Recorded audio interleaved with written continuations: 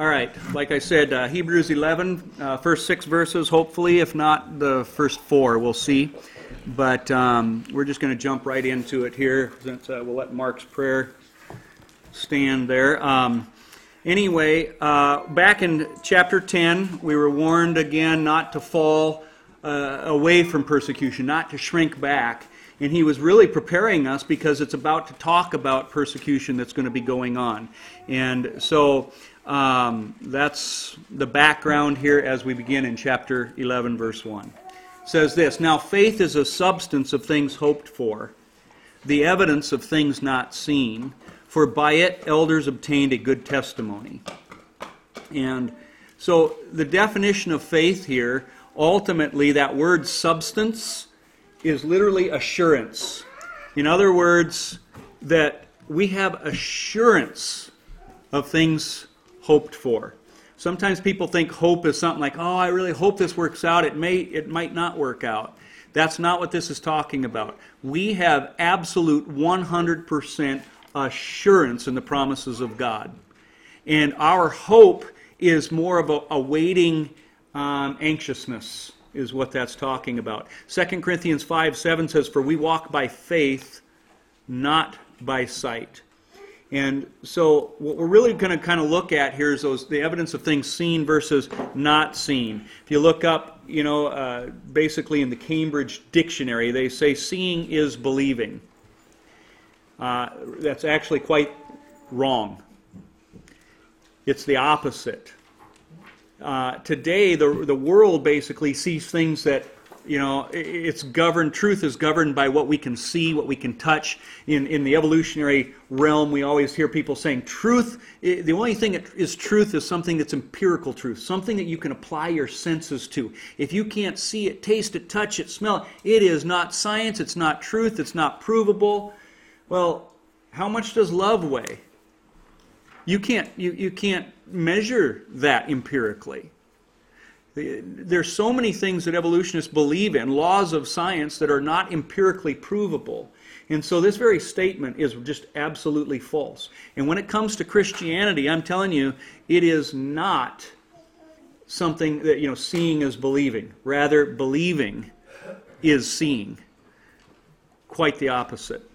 So anyway, John 20, verse 25 says, "The other disciples therefore said to him, 'We've seen the Lord.' So he said to them, 'Unless I see his hands and the print of the nails, and put my finger into the print of the nails, and put my hand into his side, I will not believe.'" That's doubting Thomas right there. And, at the resurrection, Jesus showed himself to the disciples, but Thomas wasn't there. And these are people that he's walked around with, these disciples, his friends. They have gone through thick and thin, and he won't even believe their word. Listen, we saw him, we know. Nope, I won't believe unless I see, unless I can touch. And so that just kind of shows you maybe one of the challenges that we might have here in life.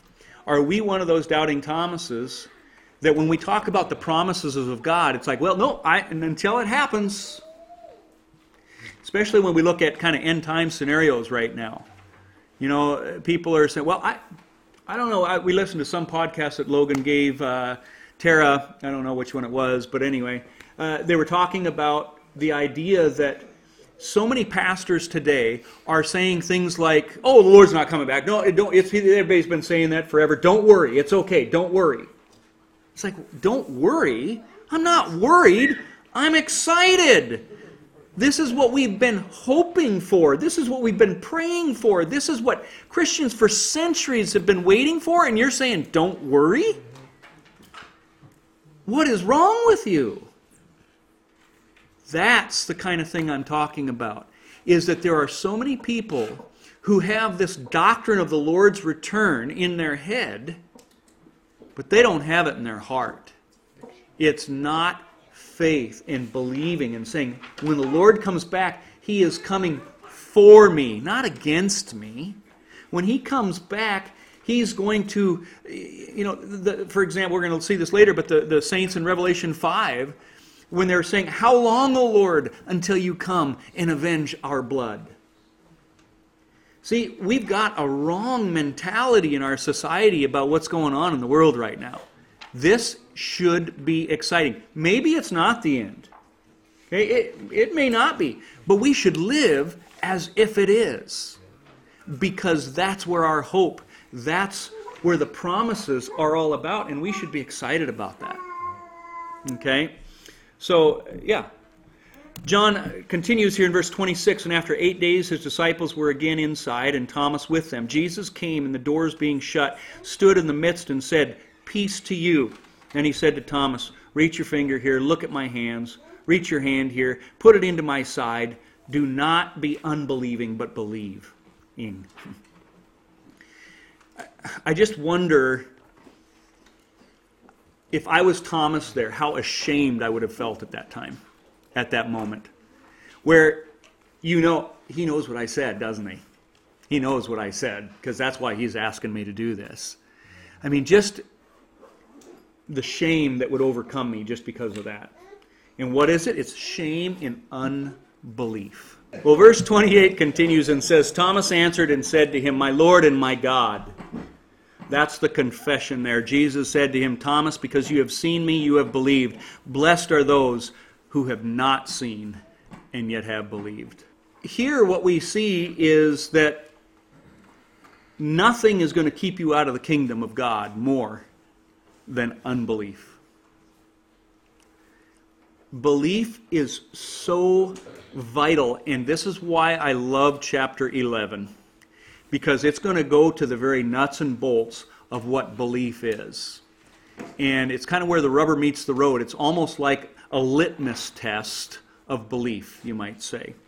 Now, the word blessed here, when it says blessed are those who have not seen and yet believe, the Greek really expresses the context here, in that the context is salvation. Not just, you're going to have a great day.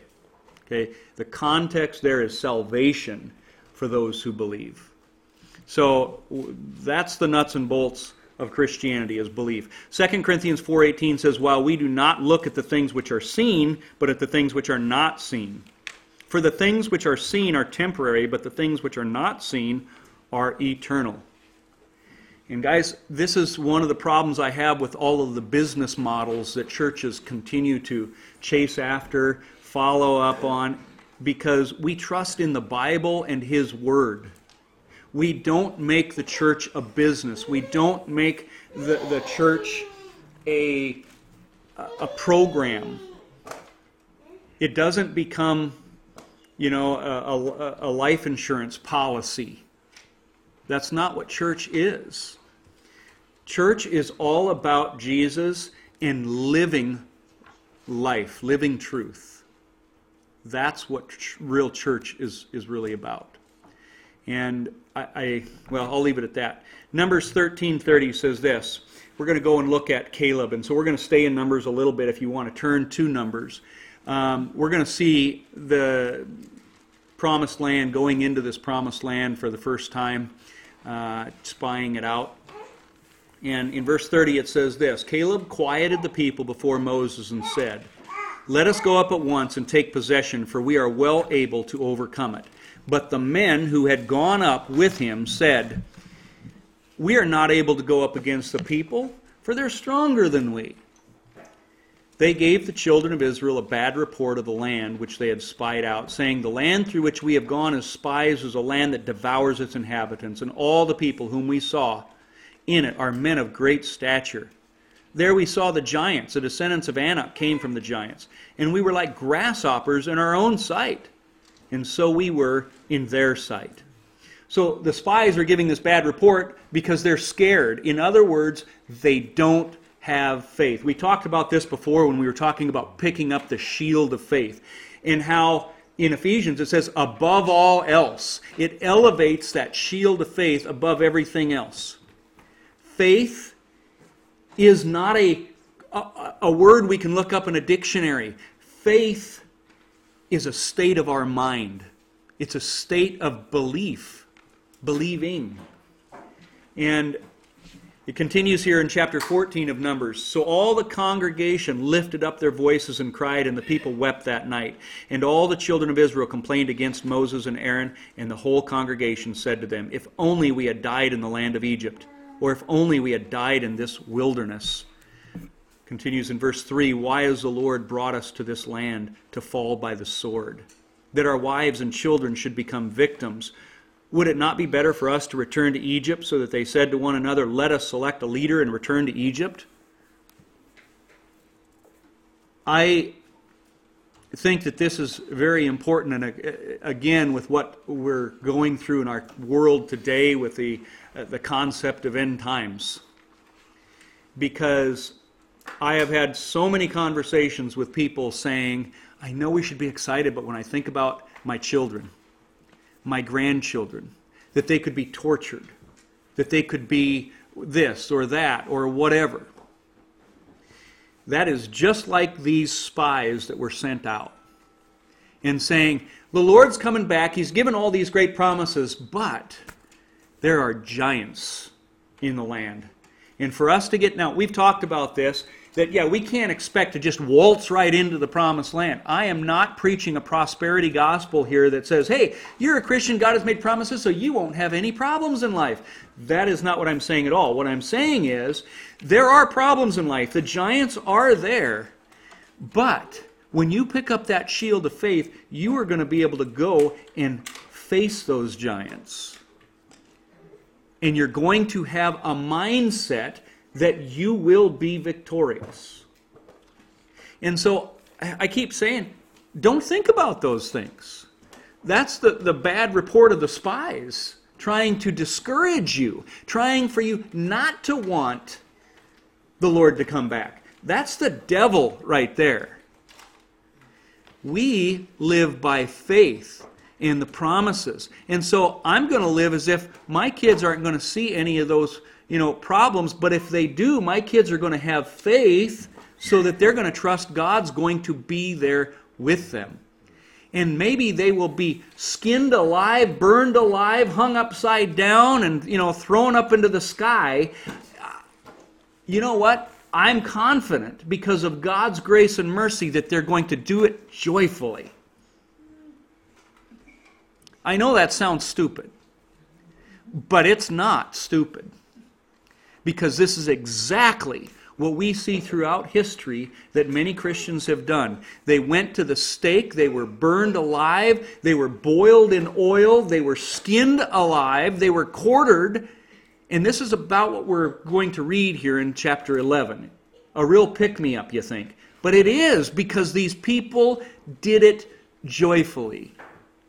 I've used this example in other presentations, but when you're shooting a gun, you're supposed to make sure that the scope isn't too close. You don't. Sometimes people who don't know what they're doing with the guns, they put their face right up on the scope, and it's like, oh boy, that would be fun to see, because this thing is going to smack you. You're going to be stitches.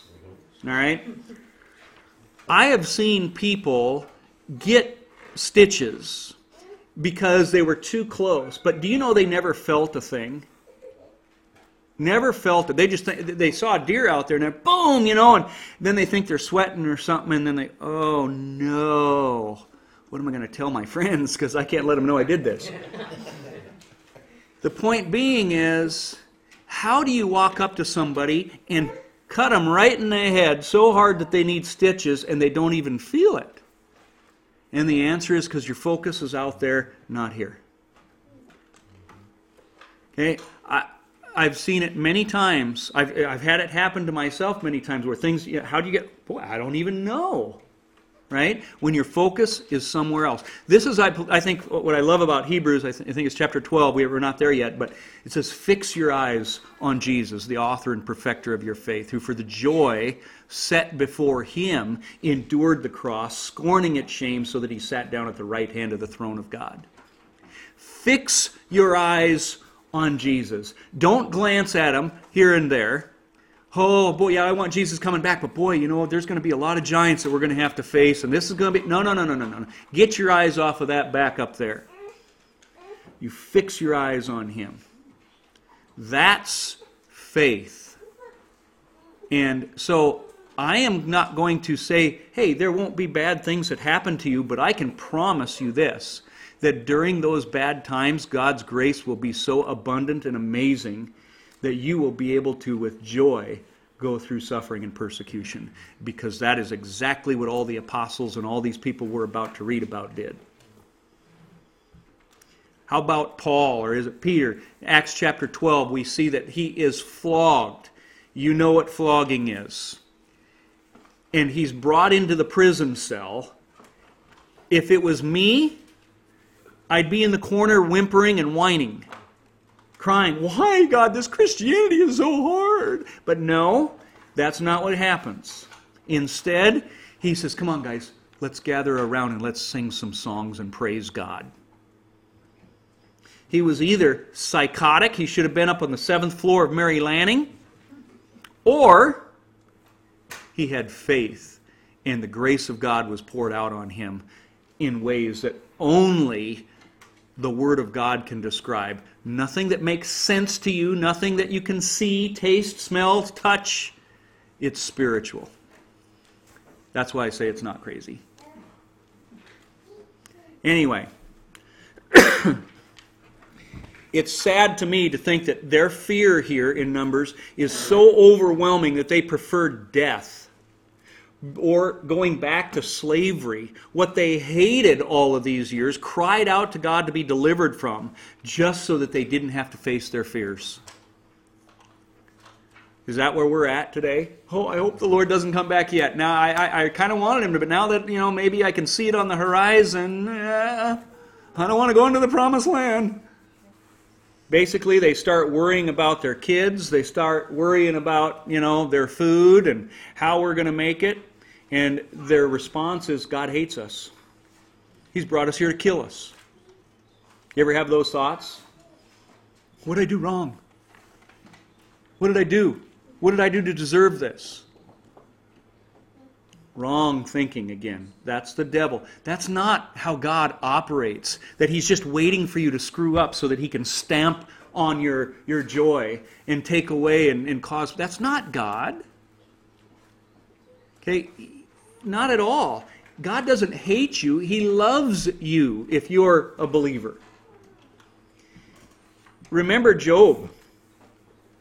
God says that, to the devil, he says, have you considered my servant Job? And Satan responds by, well, he only loves you because you give him all this stuff. He only loves you because you take care of him. You take that stuff away, he'll curse you right away. So God says, go ahead, take his stuff. He takes his stuff and still doesn't curse him. Yeah, but he only loves you because you didn't let me touch him, his physical health. You let me do that, then he'll curse you. Well, Job's answer ultimately is, should we not also accept the bad as well as the good from God? And the problem is that when bad things happen, we can't look at it as God is punishing me, although sometimes we are disciplined, don't get me wrong.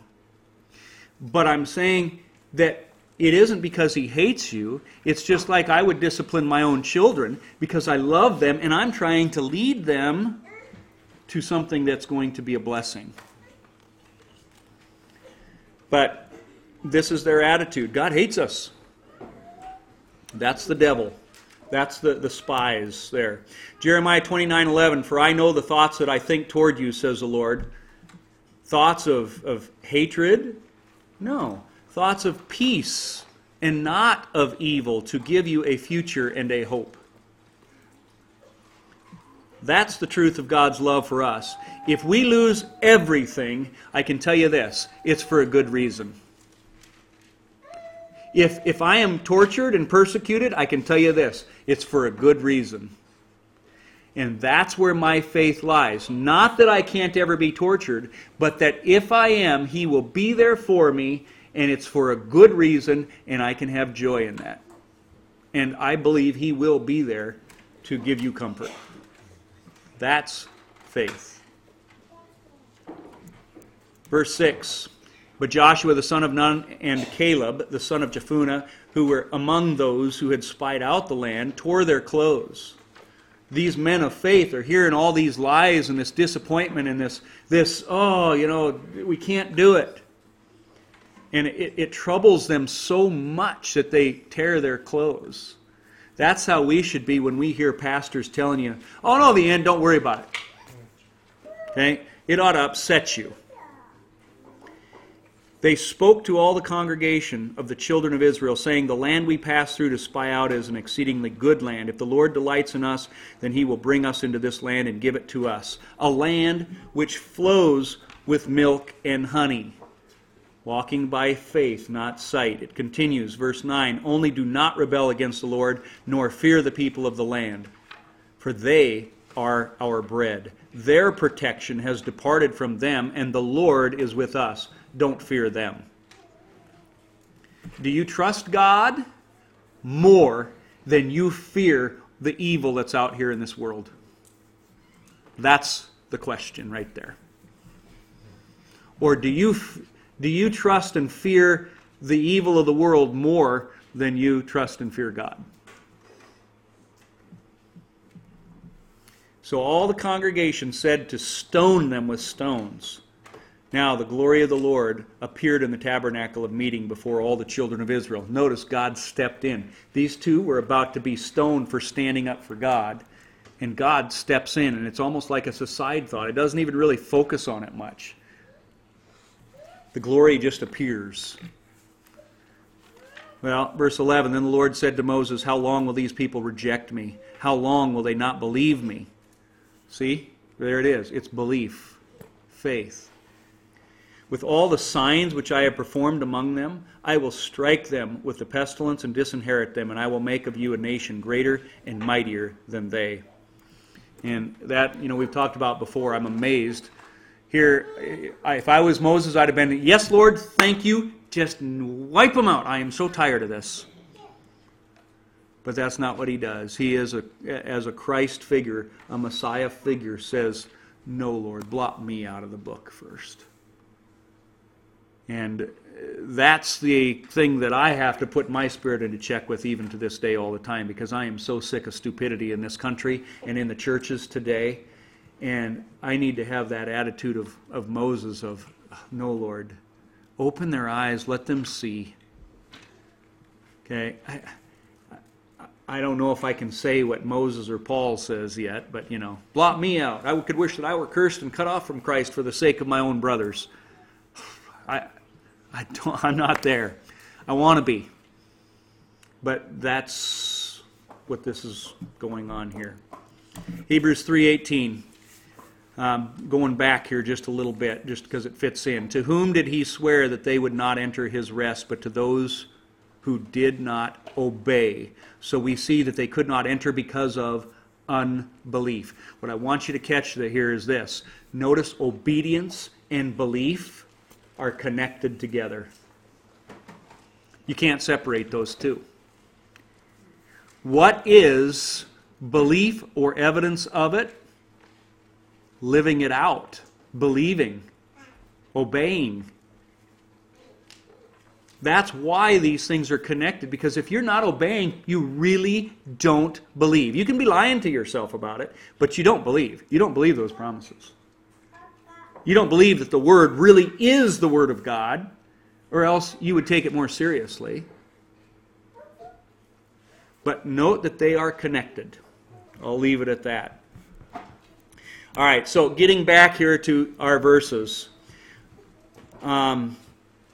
For by it the elders obtained a good testimony, by this faith. By faith we understand that the worlds were framed by the Word of God. I use this verse all the time in talking to people, that want me to prove that God exists to them by science. Even though I can give you tons of scientific, historical, archaeological support that God's Word is true, I'll never convince you with any of those things. Because it is not by our senses that we believe, it is by faith. You have to say, all right, here's the Word of God. Is it the Word of God? Or is this just man's word, or just a good book, or was he just a prophet? Whatever. Bottom line is, it comes down to belief, faith. And that's why I'm so bored with creation, and I don't mean I love the creation. I'm so bored of trying to convince people of creation. I have a creation ministry, but that bores me. But it's a necessary thing to open people's eyes at times. What excites me is talking about Jesus, talking about the hope we have in Him, not trying to basically get this person to have an understanding so that they would believe. Yes, that's necessary. I'll drudge through it. But that's not my heart. Because I don't need to prove God to you. I don't remember who the guy's name is, but I loved how he put it this way. That if I'm needing to prove God exists to you, what I have just done is I have put God on trial. I have made you judge and jury. How dare you judge God? How dare you put Him, on trial? We're the ones on trial. That's right. And that is what we do when we feel like, prove to me God exists. You can't. Because it's just like what I see in the creation ministry all the time. I can give you a scientific explanation to support the Bible and this or that, or give you an answer about dinosaurs going on the ark, but it makes no difference because an evolutionist is going to come and they're going to come up with, yeah, but this. Or they're going to interpret the same evidence differently and give it to you. Like, shark's teeth in Nebraska. I look at that, I see Noah's flood. They look at that and they say, nope, oceans used to be here. Ocean's been moving around. So the evidence is not going to convince anybody. It's what they already believe and have faith in that counts to begin with. Their presupposition, their goggles are looking at the world through, however you want to look at it.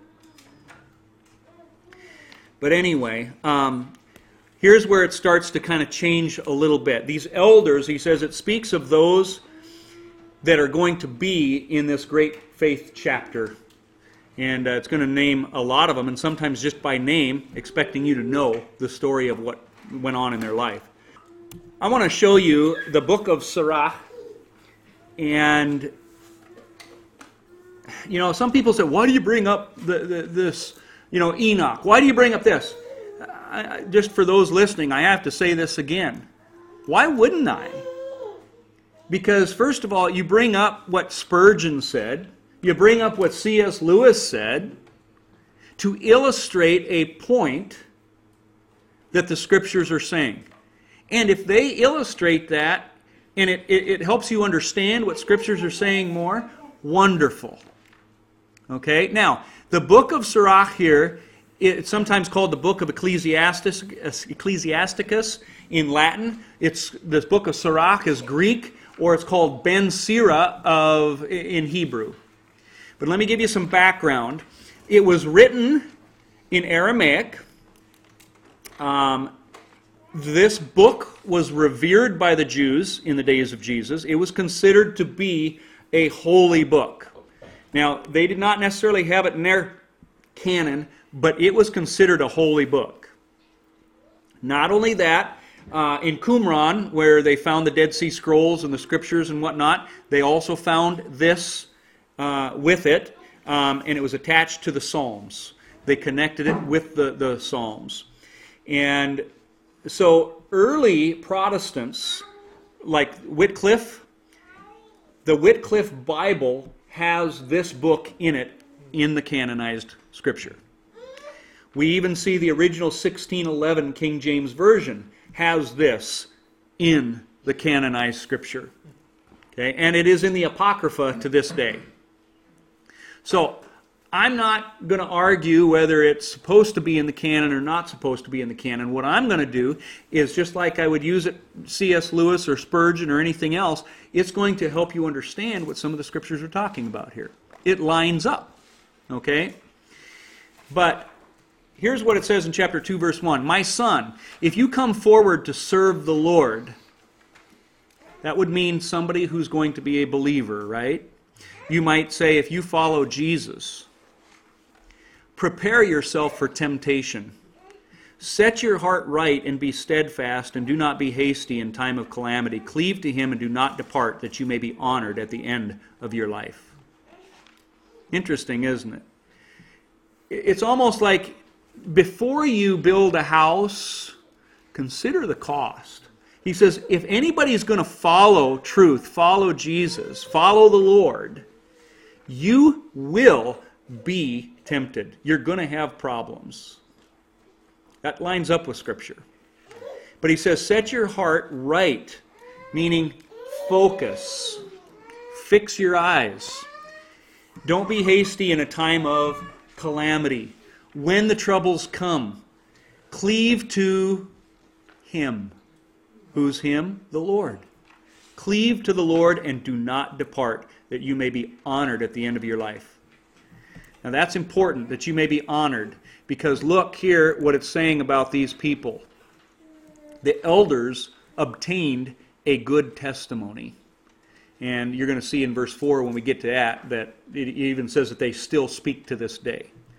And so when it says that they will be honored at the end of your life, you want to leave a legacy? A true legacy is going to be how you live your life for Christ. That's a true legacy. Not how big your house is or how many cars or boats you had. It goes on here in verse 4. Accept whatever is brought upon you, and in changes that humble you, be patient. For gold is tested in the fire, and acceptable men in the furnace of humiliation. Trust in him, and he will help you make your ways straight, and hope in him. Kind of almost sounds like he's drawing from the book of Job there. Okay. I'm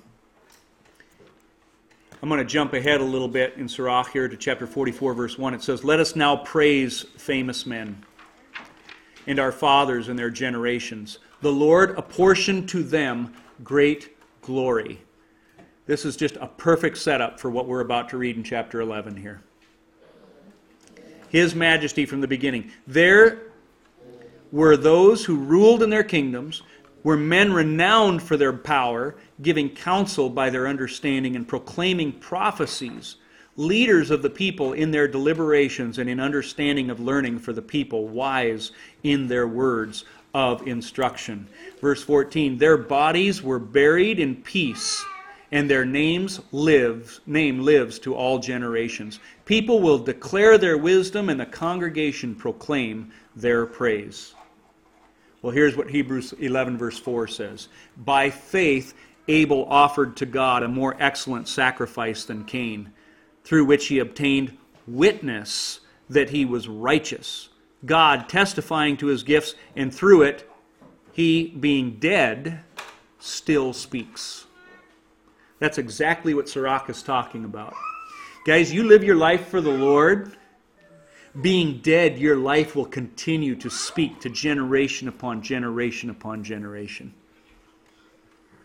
And I think that there's a lot of ways that we could look at this. I don't have this up here, but in my Godly Family presentation, I compare, and I don't even remember where it comes from, but somebody took two people. One was a murderer, and then one was a missionary or something like that. And they followed their lines through like 300 years. And the murderer, you talk about how sins basically are passed on to the third and fourth generation type thing. It was filled with other murderers, things that cost the state all kinds of money because of others going to jail and just one awful thing after another. The missionary, on the other hand, had like 2 presidents in his line. He had, all these people who were a benefit to society, all these missionaries, just wonderful things that were going on. So not only does your name, Mark, going to live on forever, but Mark's children, because of who Mark was as a father, that name continues to bear fruit and be a witness. And that's kind of what we're seeing here in Hebrews 11. It isn't just about, persecution. And that's how a lot of people tend to read chapter 11.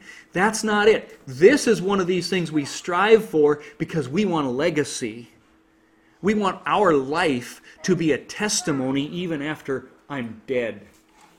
A testimony to God. Not a testimony of what a nice person I was, or, he invented this, or spoke on creation, or whatever. But rather, man, he loved God. This is what he said about God's Word. Whatever. You get the point. So, being dead still speaks. I love that phrase. It goes on here, and here's what I find interesting about the book of Sirach. In that same chapter now, it says, I'm not going to read it all, but look at the names. Enoch pleased the Lord. Noah, Abraham, Isaac, Jacob, Moses. Look at here. Here's the list of those in Hebrews compared to the book of Sirach or Ben Sirah in Hebrew. Enoch, basically Joseph and Abel are listed in Hebrews, but they're not in Sirach. Almost identical. So anyway, I don't know if Hebrews borrowed from this, but I can tell you this, that the author would have had this in mind. Because the author in the time of Hebrews, this is a time when they know, this is a time of Nero, persecution is happening, and he's pumping people up. He's saying, come on guys, now is the time. It's that going through the tunnel as the huskers are about to come out. This is what the author of Hebrews is trying to set up. All right, remember Enoch. Okay, you remember Abel. Come on, remember these guys, because this is what we need to be right now, guys. It is pumping you up, not trying to scare you about being persecuted. That's what we're going to be in here in chapter 11. He was trying to empower them. Now, I want to look at one more text here that these people would have been well aware of, and that is in the book of Maccabees. 1 Maccabees 2:49.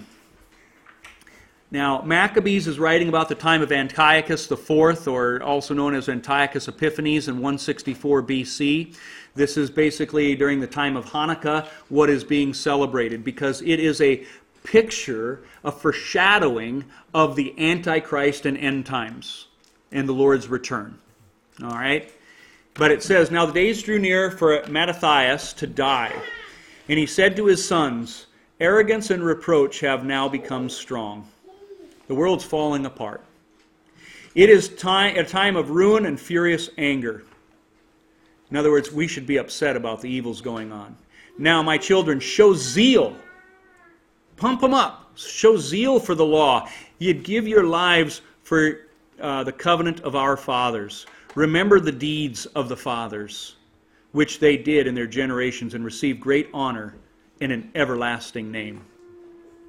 This is what Hebrews is saying. This is what Sirach was saying. So, when evil is running rampant, we shouldn't just be living life and go, oh, well, let's just go live life and I'm just going to stay in my little nook and cranny. We should be righteously angered by what's going on in this country and in the church right now. That's what he's saying here as well. Well, one of this guy's kids, Mattathias' kids, was named Judah Maccabee. And Judah the Hammer, he was called. And he basically did get an everlasting name because he stood up for truth. In chapter 2, verse 52, he says, was not Abraham found faithful when tested? It was reckoned to him as righteousness. Joseph, in the time of his distress, kept the commandment and became Lord of Egypt. Phinehas, our father, because he was deeply zealous, received the covenant of everlasting priesthood. Joshua, because he fulfilled the command, became a judge in Israel. Caleb, because he testified in the assembly. David, because he was merciful, inherited. Elijah, because of a great zeal for the law. Hananiah, Azariah, Mishael, or Shadrach, Meshach, and Abednego, believed and were saved from the flame. Because of his innocence. Just going through. This is a message of a father to children who are about to be persecuted. And he's saying, remember these fathers because their names live on find strength in that and find strength in your Lord. So observe from generation to generation that none who put their trust in Him will lack strength. See, He's not saying, listen, you want to be famous? Then go do this. He's saying these people are famous not because they wanted to be famous, but because they put their trust in God. They realized not, and by the way, the whole thing of Judah the Hammer, their whole, I hate to use the word mantra, but kind of banner thing to stand under is not by my might or strength, but by the strength of God. I'm screwing it up. It's Zechariah, but not by my might. So, quoting Zechariah. So, these people are not putting their trust in them or have a goal of becoming famous. Their goal is of eyes fixed on God and truth. Okay? The result of it is being famous. Do not fear the words of a sinner, for his splendor will turn into the dung and worms. Today he will be exalted, but tomorrow he will not be found, because he has returned to the dust, and his plans will perish. My children, be courageous and grow strong in the law, for by it you will gain honor. Basically, grow strong in the Word. By that you will gain honor. So, in other words, what this father is doing is he's saying, kids, prepare for war. Get ready for battle. That's what these first 4 verses of Hebrews are trying to tell you. And all the more as what we see going on in the world today. Get ready for battle. So, this is being said in a time of persecution for Antiochus. Hebrews is saying it in a time of persecution of Nero. I might be saying it now, quoting Hebrews, in preparation for a time of great struggles upon the church that could be coming now. Now we can just ignore it, or we can get ready and get hyped up and prepare for battle. I can tell you this, you go hide in the corner when it happens, yeah, it's going to be tough. But you get hyped up and prepared for battle, I think you're going to experience the grace of God in ways that you've never even imagined. In ways that you have a peace that surpasses all human understanding. So that's what it is trying to do here. We're going to continue here in verse 4, a little bit other details of it. By faith Abel offered to God a more excellent sacrifice than Cain. I'm going to go through this kind of quickly, but going back to Genesis, we need to see what this was kind of all about.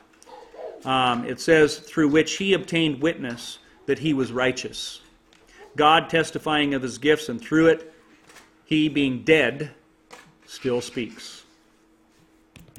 Well, going back to Genesis 4, we see the story of Cain and Abel.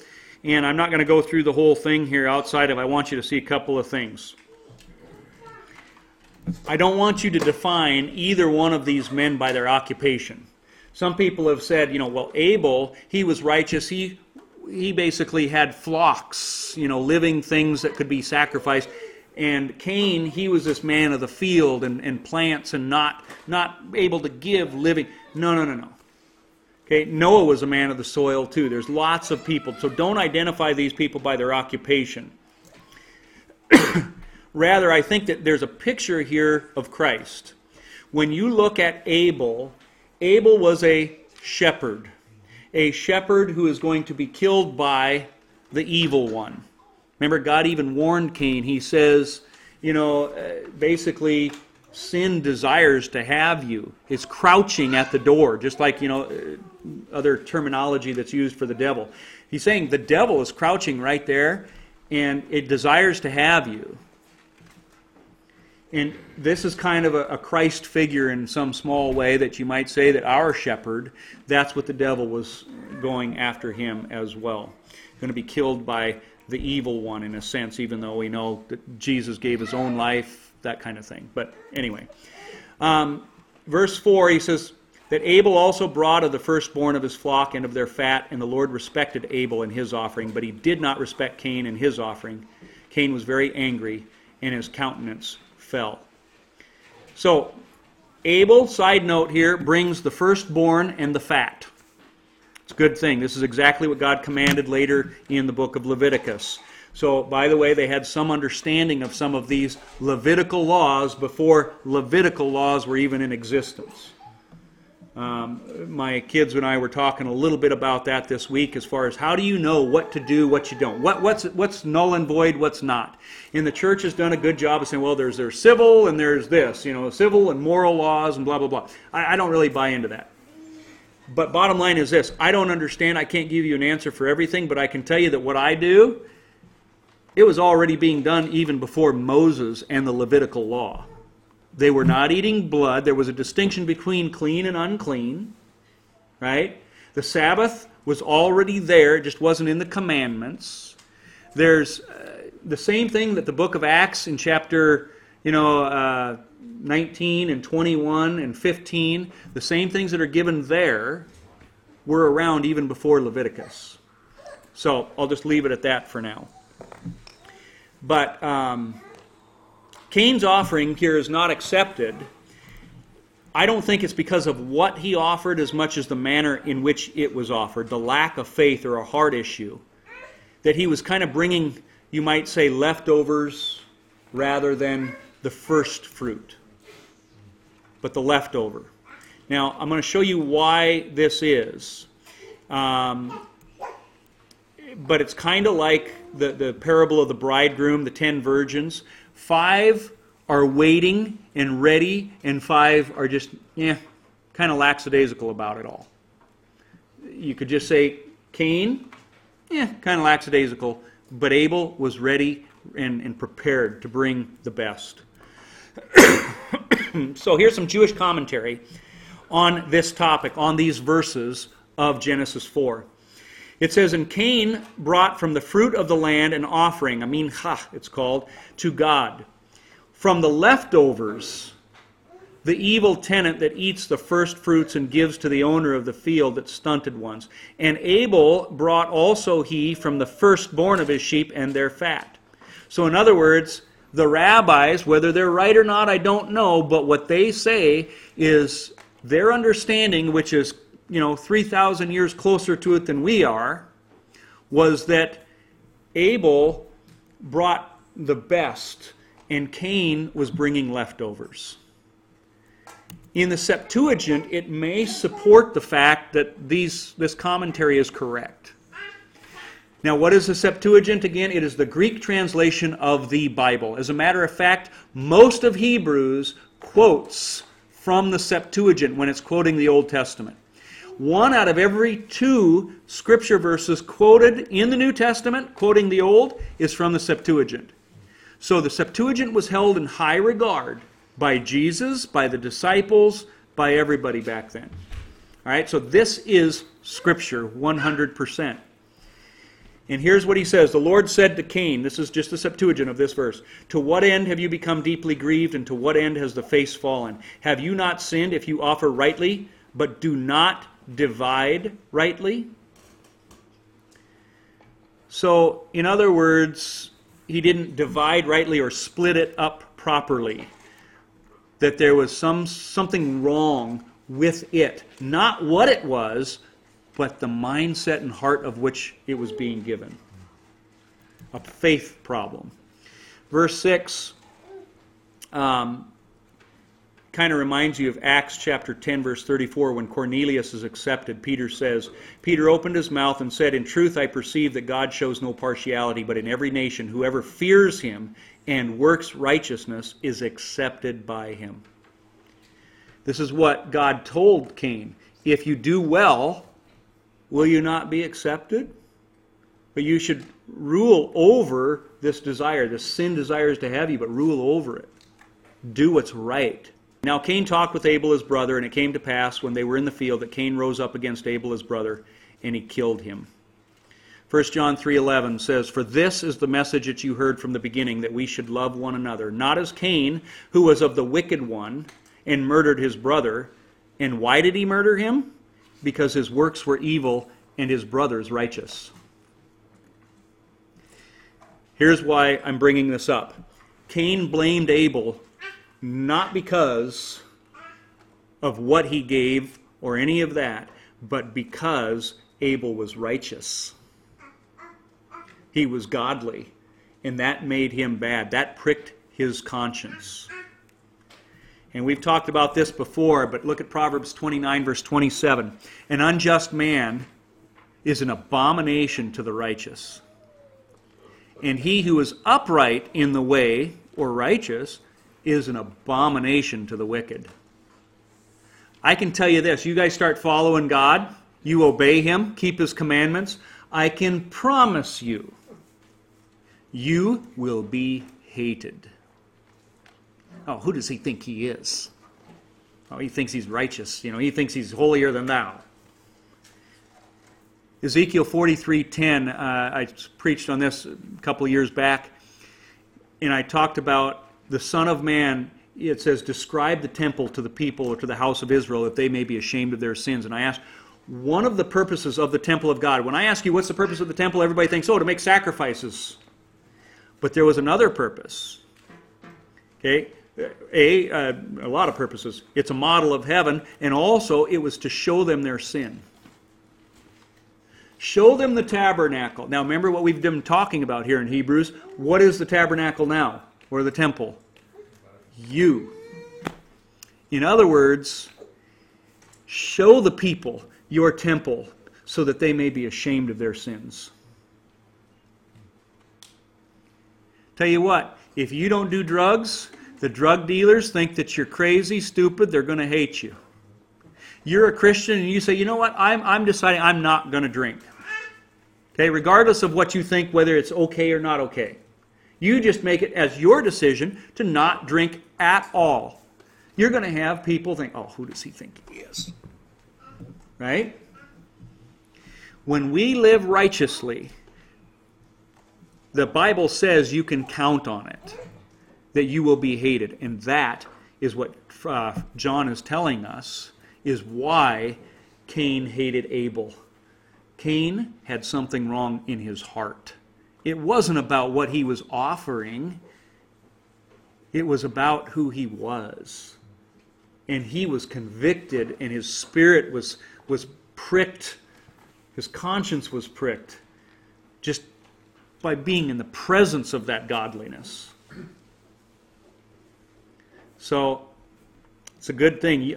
You are never going to get along with the wicked.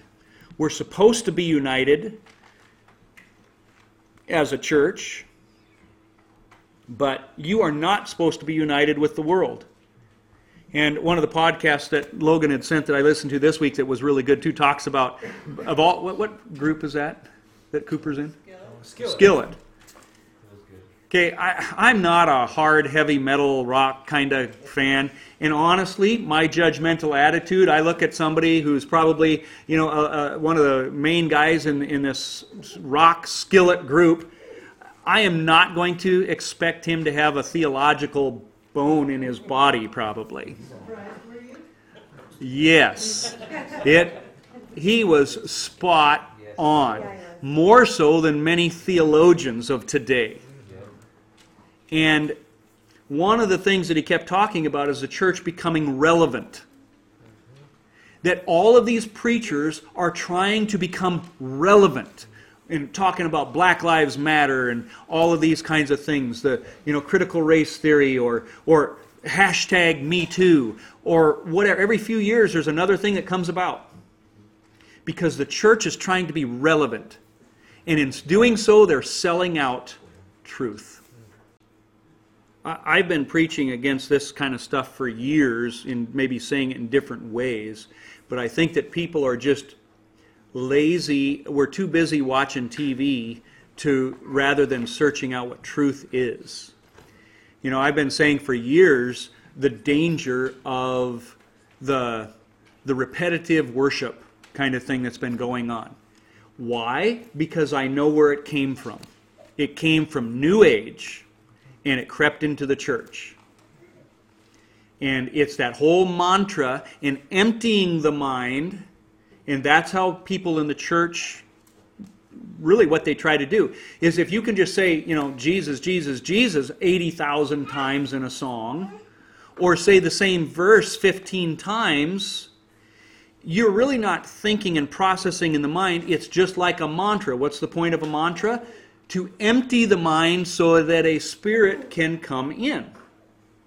So the church simply tried to Christianize that philosophy and say, we don't need to think about truthful words, but we want to just empty our minds and wait for that warm fuzzy to feel the Spirit coming in.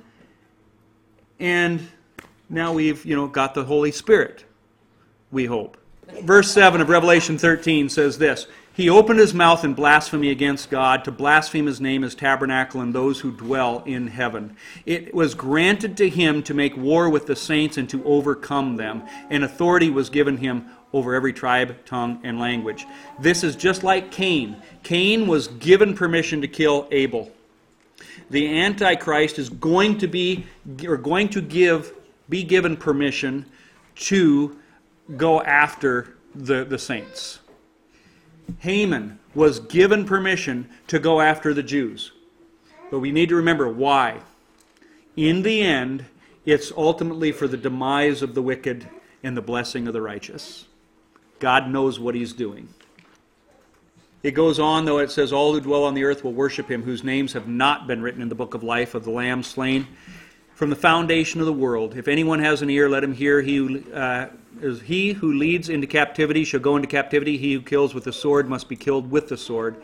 Here is the patience and the faith of the saints. So here in Revelation, it's talking about all this persecution that's going on, and it's saying, here is the patience and the faith of the saints. It's connecting faith to that persecution. And by the way, the devil goes after those who keep the commandments of God. Why? Why does the devil care so much? Because he knows those who keep the commandments of God, they're the ones, that's who he wants. That's the cream of the crop. So, going back here to Genesis 4:9, what we see is that when Abel is killed, God comes to Cain, and in verse 10 he says, What have you done? The voice of your brother's blood cries out to me from the earth. So now you're cursed from the earth, which has opened its mouth to receive your brother's blood from your hand. You look at Revelation 6, and we see those saints who have been killed because of the testimony of Jesus. What happens? Their blood cries out to God. It says, How long, O Lord, holy and true, until you judge and avenge our blood on those who dwell on the earth? So I find that connection interesting. The rabbis say that the day Cain killed Abel was the day Cain died and Abel lived. Enoch, the book of Enoch, same thing kind of as these others that I said before, says this, Then I inquired of Raphael, an angel who was with me, and said, Whose spirit is that, the voice of which reaches to heaven and accuses?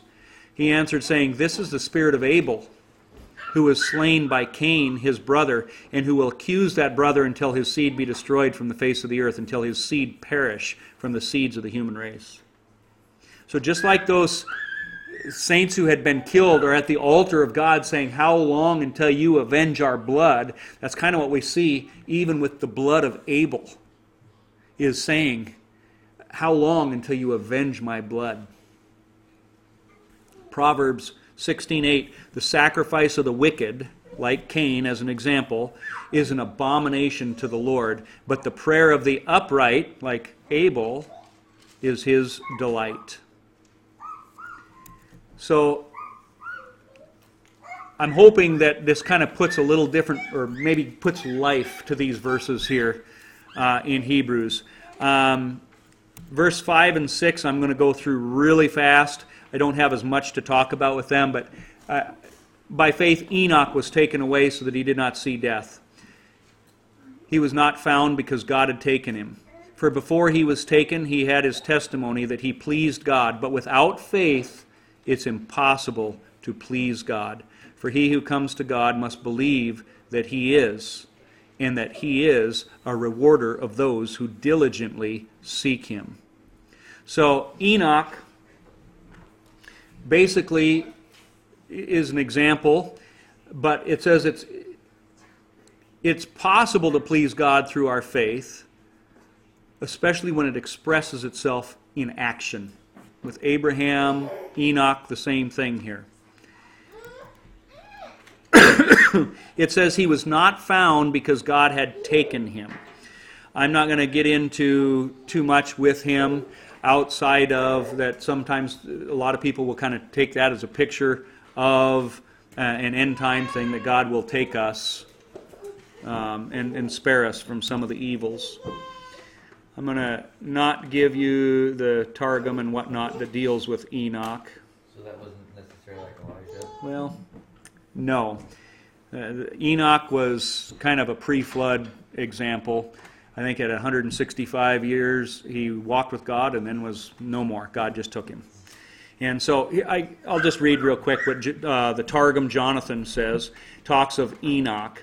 Now, the Targum, what's the Targum? It's the Aramaic paraphrase here of the Scriptures. All right? And it says, Enoch served in the truth before the Lord, and behold, he was not with the sojourners of the earth, for he was withdrawn, and he ascended to the firmament by the word before the Lord. What I love about this is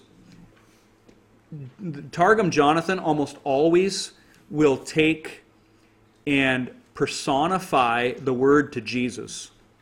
The word is Jesus all the time, like God in essence. And it says the firmament by the word. So what caused Enoch to be taken? The word. The word took him. The word is God. The Septuagint says this of Genesis 5:22. Enoch was well pleased to God after his begetting Methuselah 200 years, and he begat sons and daughters, and all the days of Enoch were 365, so 365. And Enoch was well pleasing to God, and was not found because God translated him. That word translated is literally the word in Greek changed. When we read in 1 Corinthians 15 about we will all be changed in a flash, in a twinkling of an eye, so that God changed him, took him in that sense. So I just kind of find that interesting as well. And then the last one here, Sirach 44:1, Enoch pleased the Lord and was taken up, an example of repentance to all generations. So our Bible simply says that he was taken up. But here it says that he was taken up as an example of repentance. In other words, it shows the power of repentance. If we repent, you'll be changed. Okay, that basically is it. So